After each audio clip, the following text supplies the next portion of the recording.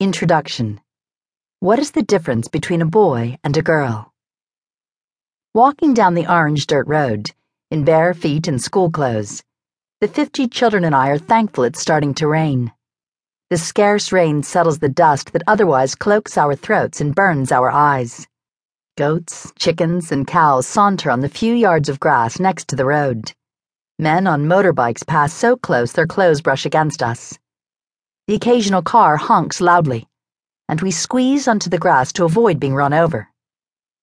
I am 7,000 miles from home, in Uganda, a place totally different from anywhere I have ever lived before.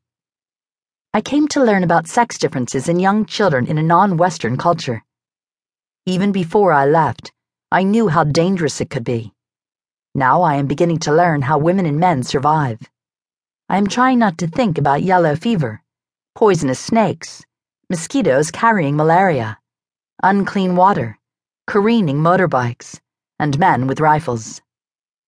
Yesterday, an 8-month-old baby of one of the few school teachers here died during the 6-hour journey to a hospital.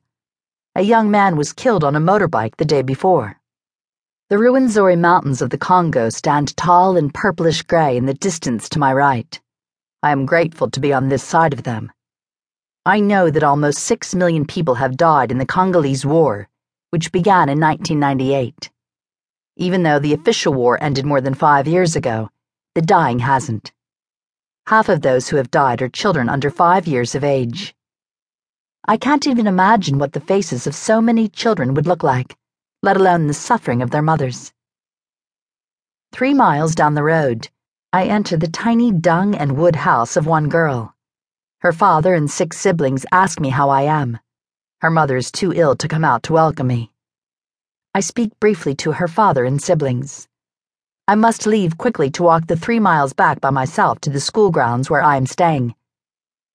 On the way back, I again pass the tiny gray shacks housing families with 7 or more young children. With the light fading, I hurry, as I have been told it would be dangerous to be out alone after dark. My goal this trip is mainly to observe and to conduct some simple studies. My observations already show some key differences in the ways that boys and girls survive here in an environment as dangerous as this. The question of exactly what sex differences exist and whether they have a biological foundation excites a lot of people. It should. After a baby is born, a parent's first concern typically is for its physical health. The next concern is its sex. Only in the most modern societies does sex not virtually determine the future life of a new human being. In Uganda, it doesn't take long to see that in public places, there are lots of men hanging around. At the informal trading posts, in the bars, on motorbikes offering rides, and in the towns alongside the road.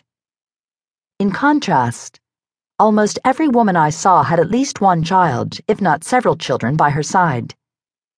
Even in modern societies, however, one sex usually plays a large role in the path a life follows. Thus, it is easy to understand why the differences between men and women hold a fascination for almost everyone.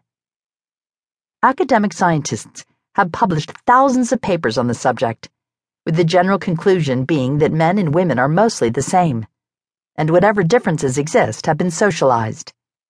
The only exceptions are that women bear children and men are physically stronger, which leads to different behaviors in adulthood.